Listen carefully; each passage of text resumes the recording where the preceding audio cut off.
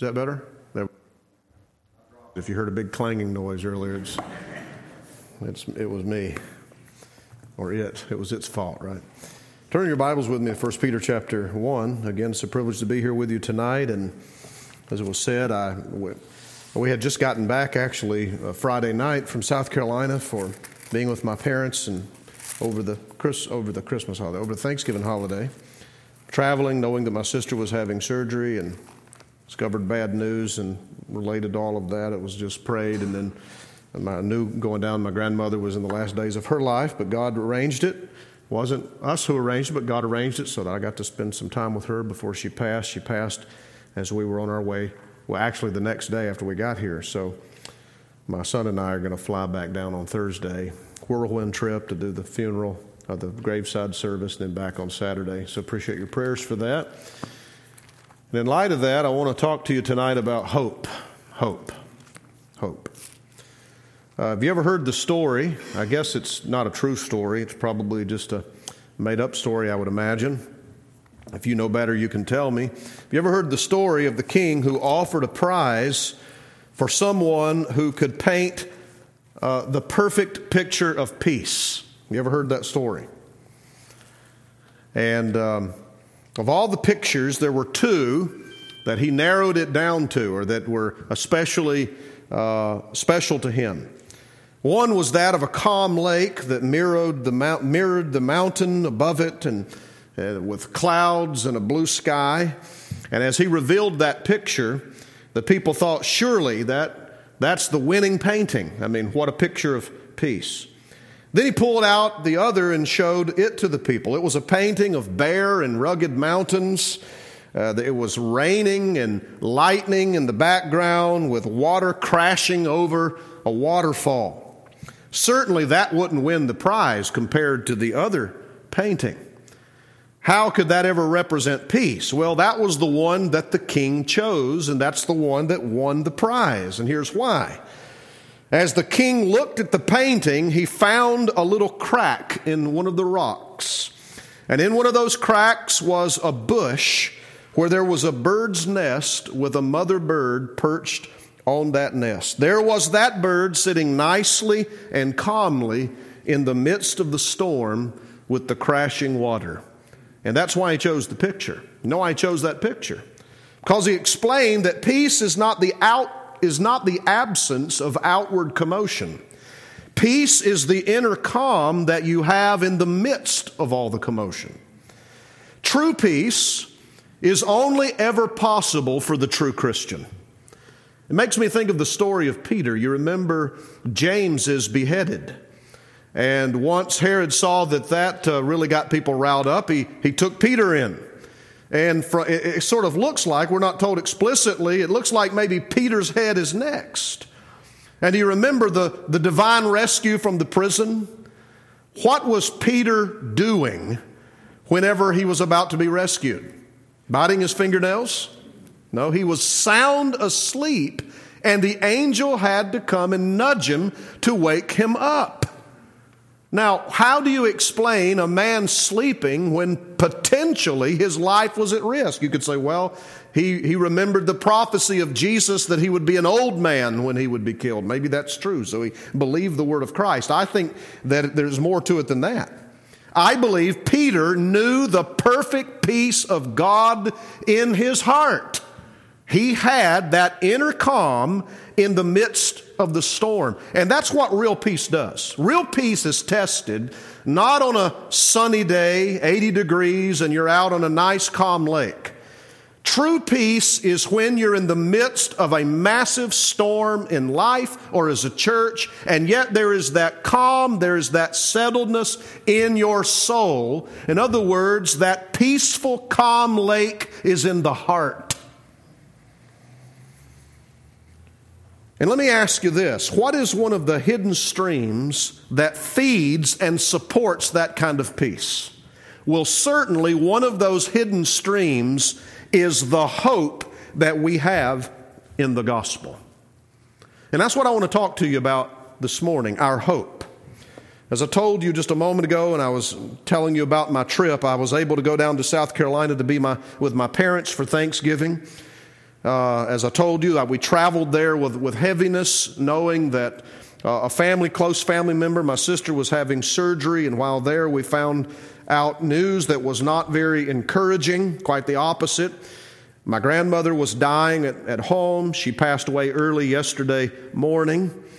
And in times like these, and I've said this and maybe you've said it, I really don't know how in the world people make it in this dark world without Christ. Without the hope of the gospel. What keeps people from going stark raving mad in the midst of the storms of life, with all of the tragedies? You don't know what a day will bring forth, and all of a sudden tragedies come your way. How do people make it? They don't really make it. They're surviving. They're surviving. And so that's why I'm so grateful for the hope that we have in Christ. Now I've turned you to 1 Peter chapter 1 because there's a few verses here. In fact, there's a lot of hope in 1 Peter, but here in the first opening verses of this wonderful letter, 1 Peter, that we know as 1 Peter, we have Peter focused in upon our hope in the gospel in verses 3 to 5. Follow along as I read the text. Blessed be the God and Father of our Lord Jesus Christ, who according to His great mercy has caused us to be born again to a living hope through the resurrection of Jesus Christ from the dead, to obtain an inheritance which is imperishable and undefiled and will not fade away, reserved in heaven for you, who are protected by the power of God through faith for a salvation ready to be revealed in the last time. Well, let's go to the Lord again and ask for His blessing on the preached word. Lord, we thank You so much for Your grace and Your power. We thank You, Lord, for the hope that we have through Jesus Christ. We thank You, Lord, that no matter what storms come our way, that we can know the perfect peace. We think of that verse that says, You will keep in perfect peace, peace, for those who keep their minds stayed upon You. And we pray, Lord, that as we consider our hope tonight, that it would be truly a stream that feeds that inner calm of heart. Open up the Word to us. We pray You would open us up to the Word. We ask it in Jesus' name. Amen. I want you to see 3 simple truths about our hope in Christ tonight. First of all, in this text, we see that our hope is a hope beyond death.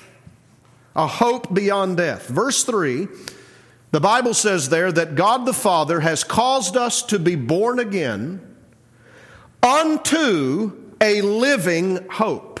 Now, why does He say living hope? Why doesn't He just say hope? Why living hope? Well, I think the best explanation of that is what comes next. That we've been born again to a living hope through what? Through the resurrection of Jesus Christ from the dead.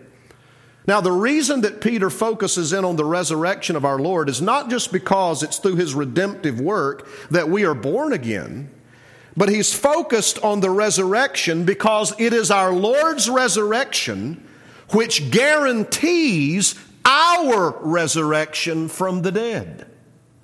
The empty tomb in Palestine is the guarantee that you and I will be raised from the dead on the last day. Now, there's going to be a number of Christians that are still alive when the Lord returns. But if the Lord tarries His coming and we all go by the way of the grave, our hope is that because Christ was raised from the dead and we've been united to Him by faith, we will be raised from the dead on the last day. It's a living hope because it is the hope of life at the resurrection. It is a living hope because it is a hope that awaits us beyond the dark and dreary grave. It's the hope of eternal life in Christ. But now, I also think it's helpful to think of this living hope by considering or contrasting it against the opposite kind of hope. I think you're smart people. Let me ask you, what is the opposite of a living hope? Somebody here, I thought I heard someone say it. A dead hope. It's a dead hope. A living hope is the opposite of a dead hope. Now listen, dead hope is a good description of all the false religions of this world. Now, do false religions offer a kind of hope to people? What about, let's run these planes into buildings and we'll wake up in paradise? But that's a dead hope, isn't it? Why? Because when they wake up the next moment in eternity, surprise, surprise, it's a defective and a deceptive hope. All false religions of the world offer dead hope. Why? Because there's no hope beyond the grave. But now listen, it's more than that. A dead hope is hope in anything that pertains to this present world before death. A dead hope can be applied to anything in this present world before death. Now, it is normal and perfectly legitimate for Christians to anticipate and to labor for a good future in this world. Do you agree with that? And it's even right to use the word hope for these things. In fact, the proverb that says, hope deferred makes the heart sick. We hope for things in this world. Life would be dreary and dry if we didn't have expectations and they didn't drive us. One day we hope to get married. We hope to have children. And we hope to own our own home. We hope to have an adequately funded retirement. We hope that the Lions can win the Super Bowl. Right? Hope deferred makes the heart sick, right? Those things are legitimate and good things, and it's right to use the word hope for them. And we are taught in Scripture to look to our Heavenly Father's hand to provide us with those kinds of things. But now listen, our hope for such things, in one sense, is still a dead hope. You know why? Because let's say, for argument's sake, that God gives you everything that you could hope for in this world in terms of the temporal. He holds nothing back. You receive it in fullest measure. It's a dead hope. You know why? Because how many of those things are you going to be able to take with you beyond the grave? Now, I'm not talking about spiritual blessings. I'm not talking about those kinds of things here, but I'm talking about the temporal and the material and the circumstantial in this life. How many of those things will you take with you beyond the grave? All of them will come to an end. In one sense, if you place all of your hope in those things, that's a dead hope. But by His mercy, God has caused us to be born again to a living hope, a hope that is beyond the grave. That hope of what we will receive at the resurrection, which will not be temporal, but will be eternal.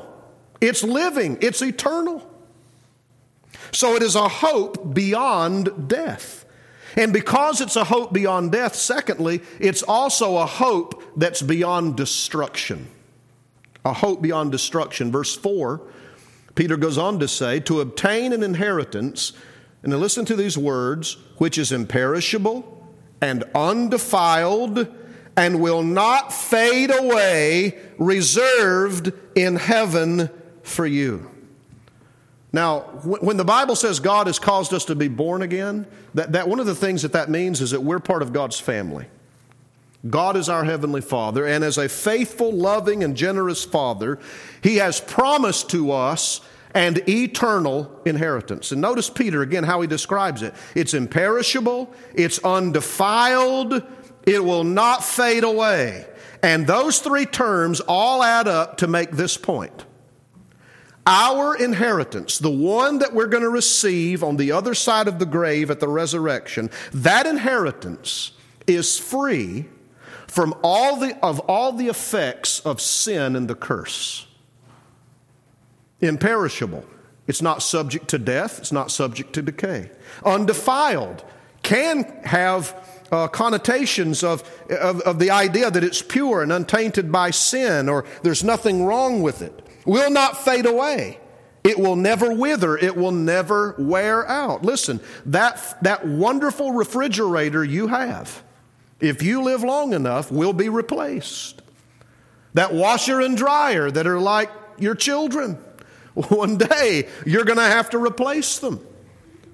Always wearing out. I mean, I get in the van Thursday afternoon, at my parents' house, and we were going to go off and just sort of knock around a little bit and get out of the house. And I get in and I hit the start button, and it doesn't start. And so, we had to charge it up and then charge it up, held the charge overnight, got in the car the next day, drove it, finally got back, and then my wife had to go somewhere yesterday, and she gets in and she opens the door for Savannah, but that door won't close. And guess what? It didn't start. So I'm crawling over, getting to my Expedition, trying to hook things up, get it started and all that. So guess what one of my tasks will be for tomorrow? I have got to go find out what in the world is draining the battery. The battery's good, the alternator's good, the secondary battery's good. I mean, things just happen in this life. Things wear out. Doesn't matter how much money you pay for it. It's all subject to sin and to the curse. But he says our eternal inheritance, it's imperishable. It's not subject to death or decay. It's untainted by sin. It will never wear out. And Peter says it's reserved in heaven for you. It's safeguarded. It's watched over. Listen, what can happen to your stuff in this world? People that don't like to work for what they get will take it from you. And sometimes they might use the law to do it. Listen, your eternal inheritance cannot be taxed. It's yours. See, no matter how much we try to protect things in this world, even relationships, moms, dads that we love, grannies that we love, siblings that we love, we can't keep any of it in this life. I mean, isn't that the one thing, and I'm not trying to be drab and dreary, but one thing you know about every relationship, barring the Lord coming back anytime soon, one of you is going to go first. And we put that out of our minds as long as we can. It's just reality. But that's not true of our inheritance in heaven. It's eternal. Now, as beneficial as it might prove to be, we don't have time tonight to do a detailed study of our eternal, indestructible inheritance. But let me just have you think with me for a few minutes about our inheritance. Think of that text over in Romans chapter 8, verses 15 to 17, where Paul says this about our inheritance. He says, "For you have not received a spirit of slavery leading to fear again, but you have received a spirit of adoption as sons, by which we cry out, Abba, Father. The Spirit Himself testifies with our spirit that we are children of God, and if children, heirs also, heirs of God, and fellow heirs with Christ, if indeed we suffer with Him, so that we may also be glorified with Him." Now that text does not say that we are heirs with Christ, does it? It's not what it says. That's shortchanging yourself. We are fellow heirs with Christ. We get to share in His inheritance. And here's the wonderful truth of the gospel. His inheritance is coming to Him as a reward for obedience. We share in that inheritance by grace through faith. Now, there's a sense in which it's our reward if we persevere to the end, but even then it's not meritorious. And ultimately, who is it that gives us the faith to continue to the end? Not one of you will get to your eternal inheritance and say, "Did you see my wonderful faith?" You're going to ascribe it all to the glory and honor of God. And there may be many aspects to this inheritance that we can trace out. One, of course, is that we will inherit a new heavens and a new earth. Listen, our eternal inheritance will not be floating around on clouds strumming harps. Right? And listen, even when we die and we go into the presence of God before the resurrection, that is not even our ultimate hope. Our ultimate hope comes at the resurrection, when we will be a part of a new heavens and new earth, where Peter says, wherein dwells righteousness. Our eschatological hope is earthly. Jesus says the meek will inherit what? The earth. It'll be a new earth, renewed and rejuvenated. And that's a place where created things will never wear out. No more dead batteries in cars. None of that nonsense in the new heavens and the new earth. And all of creation will be even more beautiful than this one. And what will it be like? And perhaps we could trace out many scriptures, and we could draw deductions and make connections and wonder and think about what that new heavens and new earth will be like. But I don't know how much scripture really tells us. And I think there's going to be a great element of surprise. I'll put it to you this way. It's probably going to be much better than you think. Much better than you think. An element of joyful surprise. I like that gospel song, What a Day That Will Be. Have you ever heard that song? When my Jesus I shall see. I'll look upon his face, the one who saved me by his grace. When he takes me by the hand, leads me through the promised land. What a day, glorious day that will be. And Paul certainly gets to the heart of our inheritance, does he not, in verse 17 in this text? He says, we will be glorified with Christ. Perhaps the most valuable thing in that treasure chest of our inheritance will be the fact that when we see Jesus with our literal eyeballs, he is so powerful and so virtuous, just the sight of him is going to change us into his glorious image, where not only will we have sinless spirits and sinless hearts, we will have glorified bodies. Glorified bodies. Remember what Paul wrote in Philippians chapter 3. I don't want to steal Mornay's thunder, so I'll just read it and not say too much about it. Verse 20, for our citizenship is in heaven, from which we also eagerly wait for a Savior, the Lord Jesus Christ, who will transform the body of our humble state in conformity with the body of his glory by the exertion of the power that he has even to subject all things to himself. Listen, do you know that part of your inheritance is you? You're going to get you and have you in a way that you've never had you. You're going to have a perfect, sinless body. You're going to have a body that can never be sick. Think of any ailment that plagues you, whether it be allergies or Mr. Arthur. You know who Mr. Arthur is? Mr. Arthur-itis. A bad heart, cancer, no more COVID, pandemics, no more common colds. Gone. No more of those things. Never will we have to wonder about that strange ache. Never more will we get bad news from the doctor, for there'll be no need of a doctor.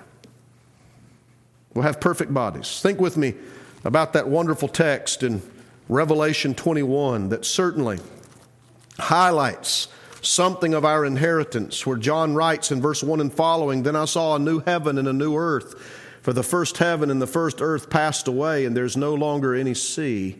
And I saw the holy city, New Jerusalem, coming down out of heaven from God, made ready as a bride adorned for her husband. And I heard a loud voice from the throne saying, behold, the tabernacle of God is among men, and he will dwell among them, and they shall be his people, and God himself will be among them. Stop. Listen, perhaps the greatest, I said earlier, maybe the greatest is our glorified bodies and we've made like Christ, but I think we could argue that God himself is the greatest inheritance. That reminds me of Psalm 16, where the psalmist said, the lines have fallen to me in pleasant places. That's Old Testament imagery about the land being divided for the people. And I think that the point the psalmist is making there is that he is satisfied with his lot because his lot is none other than God himself. The very fact that we're going to be in God's presence forever. In fact, he is the one who's going to make it heaven. God himself. Verse 4, and he will wipe away every tear from their eyes, and there will be no longer any death. There will be no longer any mourning or crying or pain. The first things have passed away. Verse 7, he who overcomes will inherit these things, and I will be his God, and he will be my son. Let me blow your mind for a moment. You ever read these words from Jesus in Revelation 3? And don't ask me to explain them in detail because I don't know how.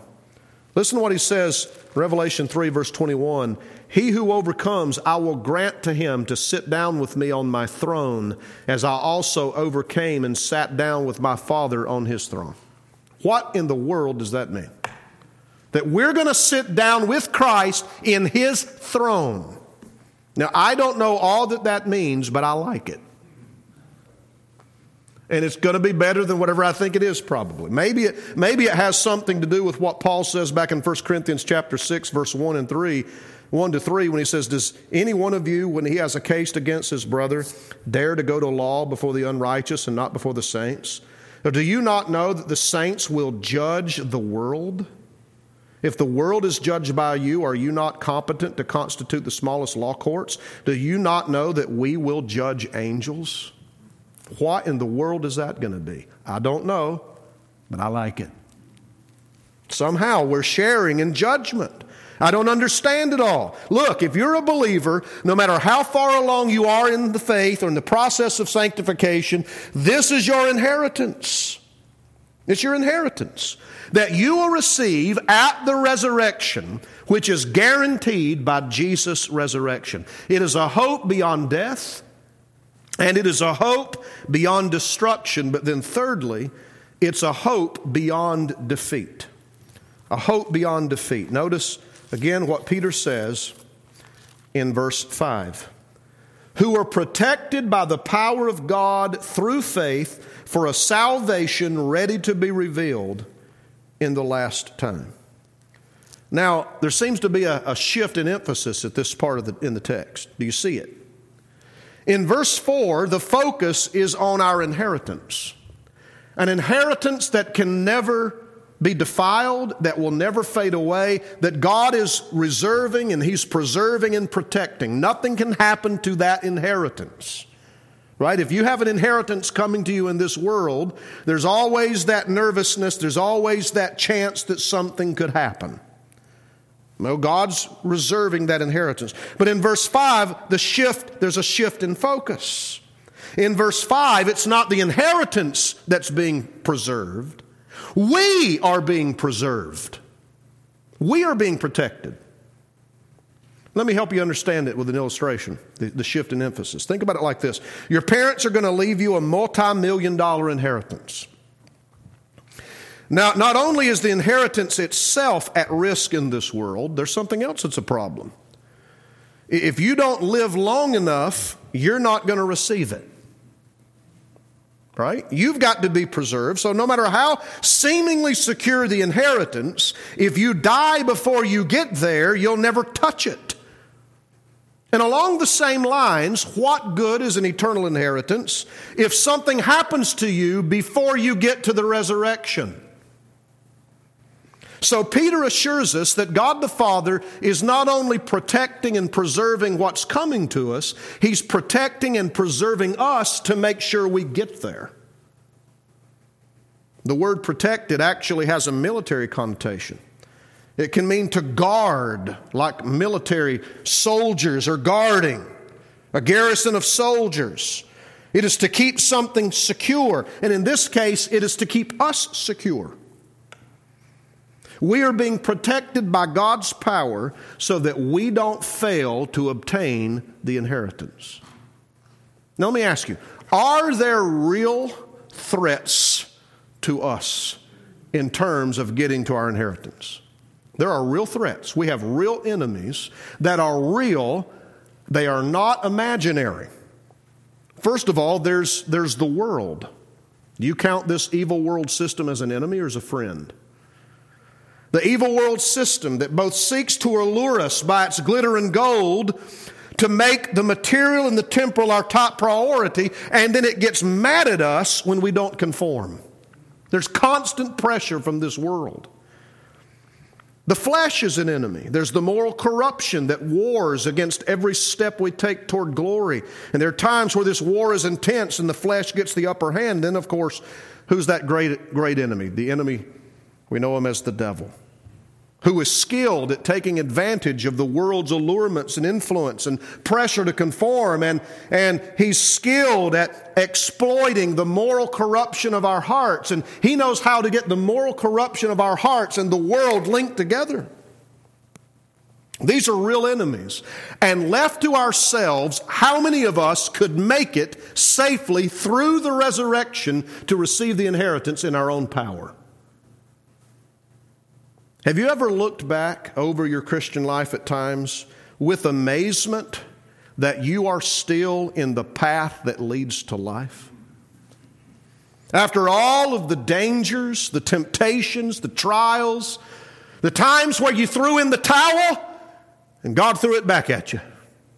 You kicked the can and it rolled back at your feet. You look, when you see the remaining sin of your heart, even if it's never broken out in full expression, you know the seeds are there because you live with yourself. Or maybe they broke out to a certain degree and it could have been your undoing, and yet here you sit today, repentant, trusting Christ. What's the reason you're still hanging in there? 1 Peter 1:5 is the reason. God has protected you by His mighty power. He has preserved you.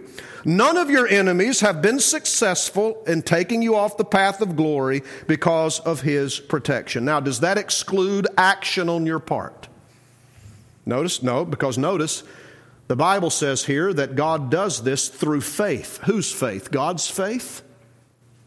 No, God doesn't need faith. Through your faith. Through your faith.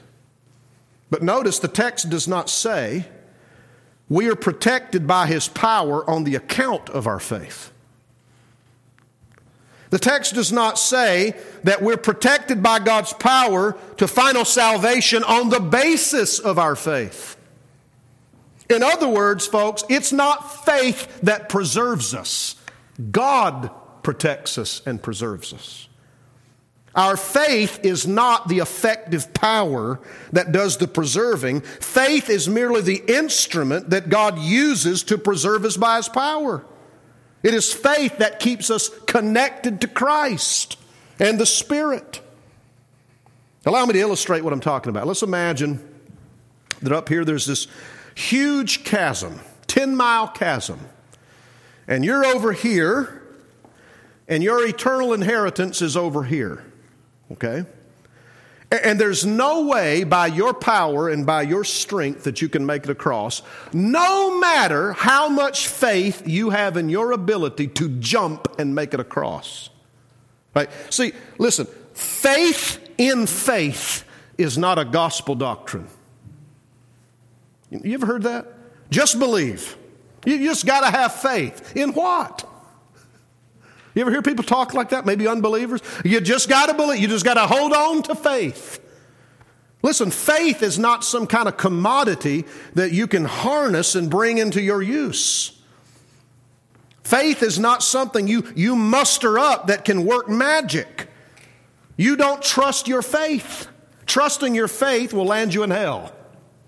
Trusting Christ takes you to heaven. So imagine here, you realize, okay, so I've convinced you, no matter how much faith you might have that you can make it, that faith won't get you across, will it?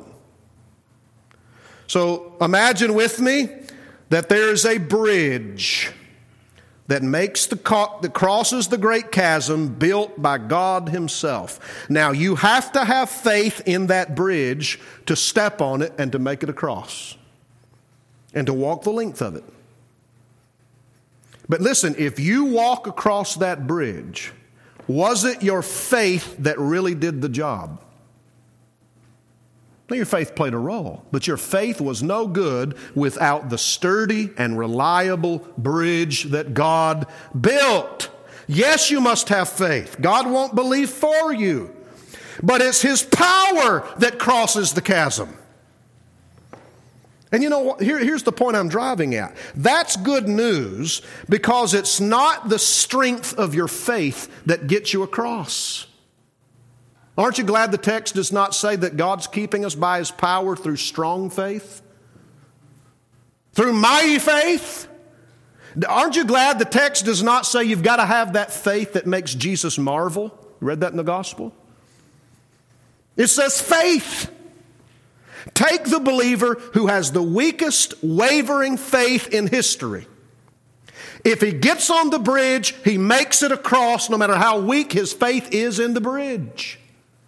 He will make it across just as much and just as well as the believer who has the strongest faith in history. Now, don't get me wrong. Strong faith will help you enjoy the trip a lot more. It makes the journey sweeter than weak faith. And this is why you have variety among Christians.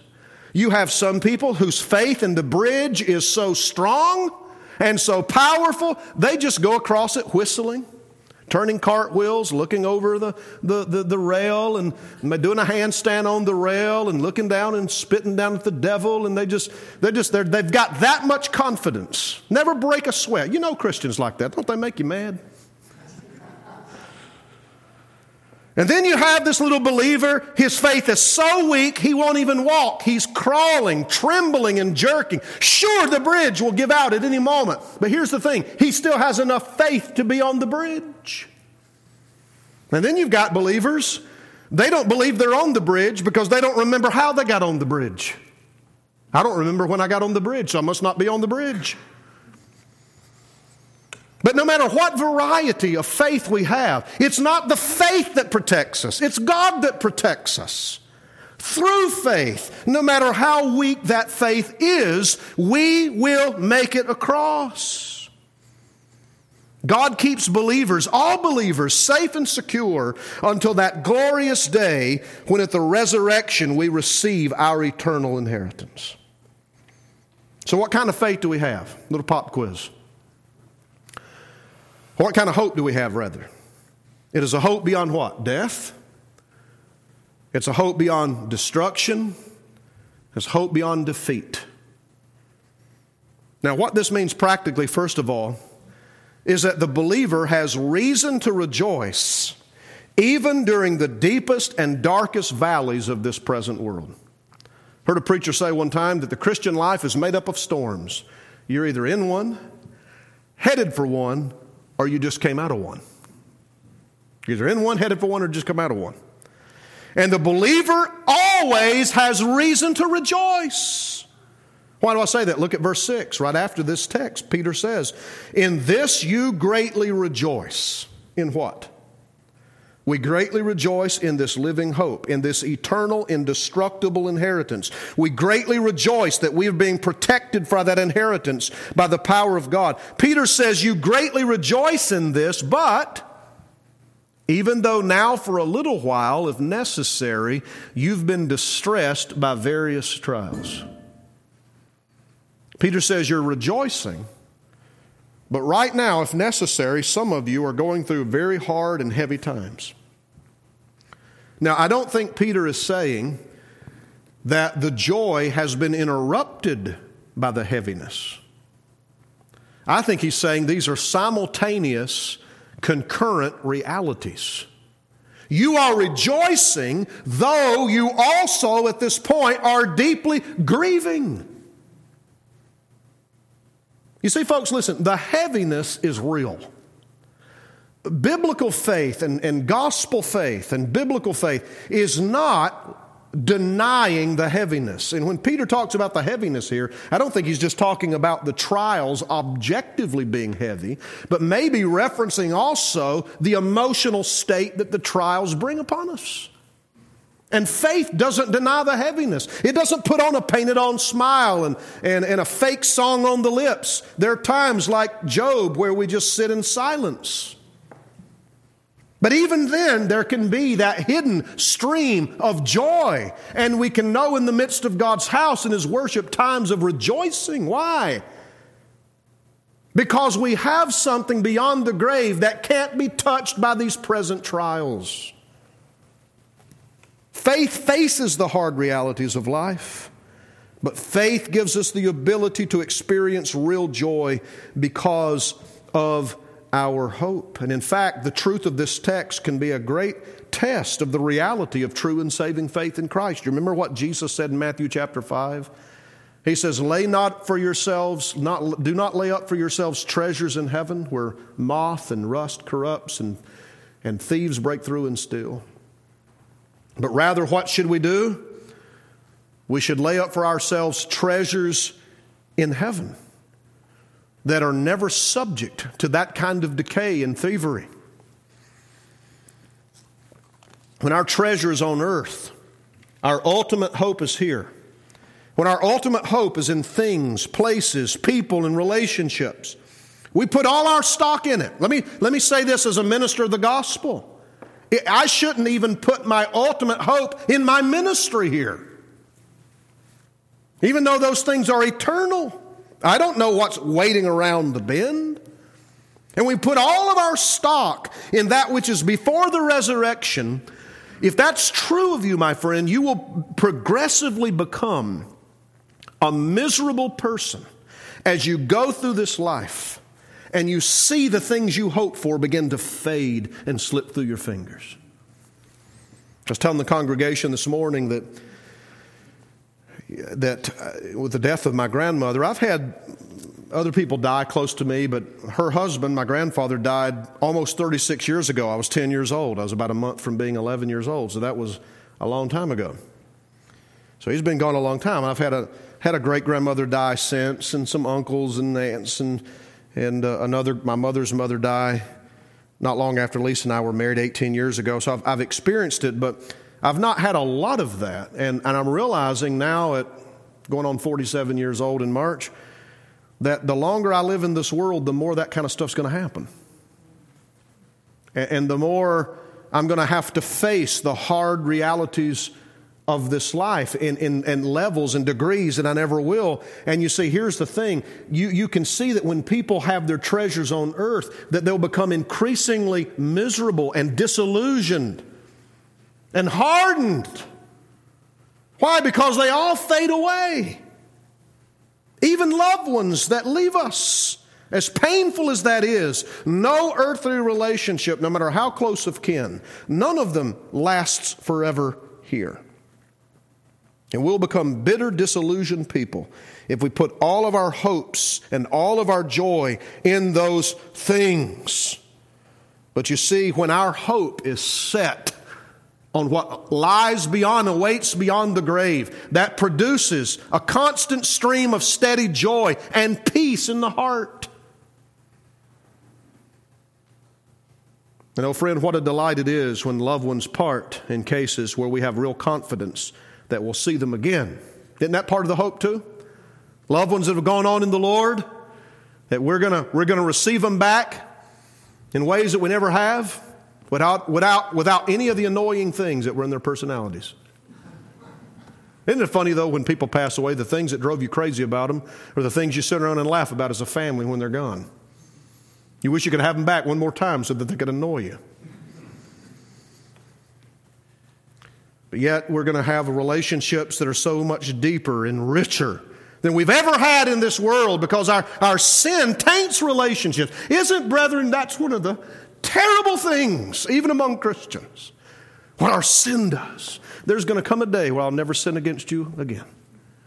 You'll never sin against me again. No more needs for rebukes and reproofs. That day's coming. That day's coming. That's why we ought to maybe even, you visit the grave of that saved loved one and take your Bible and turn to 1 Corinthians and you point at that grave and say, you don't have the last word. You're an enemy, and Jesus is going to put you under his feet. It's a hope beyond death, beyond destruction, beyond defeat. And therefore believers have reason to rejoice even in the deepest and darkest valleys of this present world.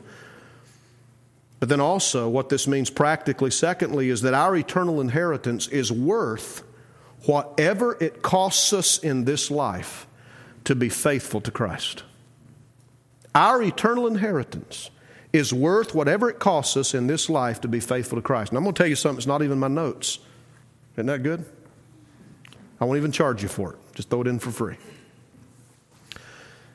Let me ask you this. Is self-interest a sin? Does self-interest equal selfishness? It doesn't. Do you realize that the God of Scripture appeals to your best interest. He appeals to your highest self-interest. What happened in the Garden of Eden is that the devil tricked our first parents as to what was in their highest interest. He got them to go for something lower. The gospel, I believe, comes from a God who appeals to Jeff Johnson's best and highest self-interest. He is constantly appealing to what's best for me. And He uses that as a motive of faithfulness.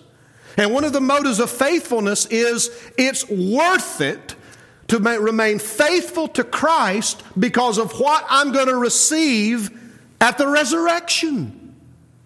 He says it's in your best interest, Jeff. It's in your highest self-interest to give up whatever you need to in this present world to remain faithful to me. You see, listen, think of it this way. Whatever you have to lose in this world to be faithful to Jesus, you're going to lose it anyway. Right? It's all going to go up in flames one day. Even if it costs you your physical life, you're going to give it up one day. Why would I be so foolish as to try to preserve what can't be preserved? He that seeks to save his life will lose it. He that loses it for Christ and His gospel will save it. So even if I lose everything in this present world to be faithful to Jesus, I'm going to gain something at the resurrection I can never lose. The missionary Jim Elliot had this perspective several years before he was murdered by the very people to whom he brought the gospel. He wrote in his journal, October the 28th, 1949, one of the great blessings of heaven is the appreciation of heaven on earth. Ephesian truth. Then he wrote, he is no fool who gives up what he cannot keep to gain that which he cannot lose. I don't know of anyone that's ever, any of us that surely have never suffered like the Apostle Paul, and yet what kept him faithful to the end? He said, because we keep our eyes on the things that can't be seen. Because the things we can't see are eternal. They don't even weigh. It's not even worthy to be compared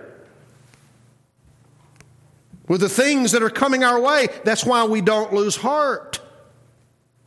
We don't lose heart. And dear brethren, isn't this a passage that calls us to perseverance?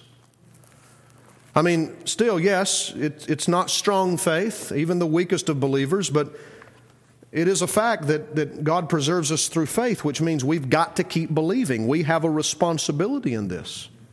We've got to keep believing.